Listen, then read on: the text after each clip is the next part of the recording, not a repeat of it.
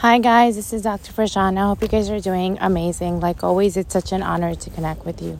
Today, I want to share a simple strategy that you can use when you start thinking about something that someone did to you, hurt you, did you wrong, just wasn't right as far as how they behaved with you, and you start ruminating over it or you start thinking about it and you get upset over it. Old feelings start coming back. What do? The simple technique is just notice it and then say to yourself, hi, someone who did me wrong, chatter. Hi, someone who did me wrong, chatter. And as soon as you notice it, you'll see it starts to dissipate. Why do you want to do that? Why do you want to notice those unconscious thoughts and catch them?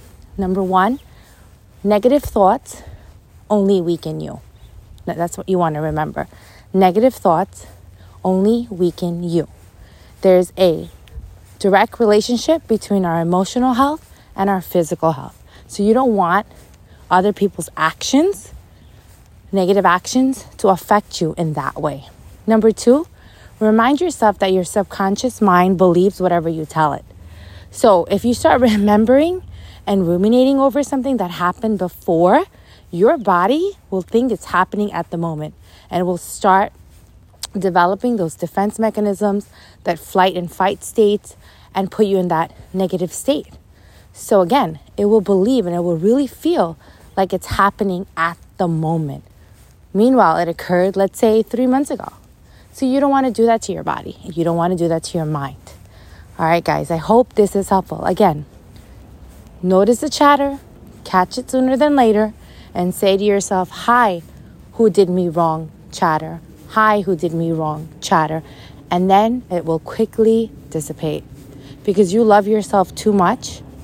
You love yourself immensely to waste your time on nonsense. It's okay to process things that have occurred in life, how someone has upset you or did something wrong or whatever it may be, whatever it may entail. But you want to remind yourself that, hey, guess what?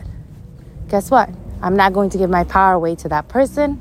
I'm not going to give my power away to that circumstance. All right, guys, I hope this is helpful. Take care of yourself. Dr. Farjana Khan.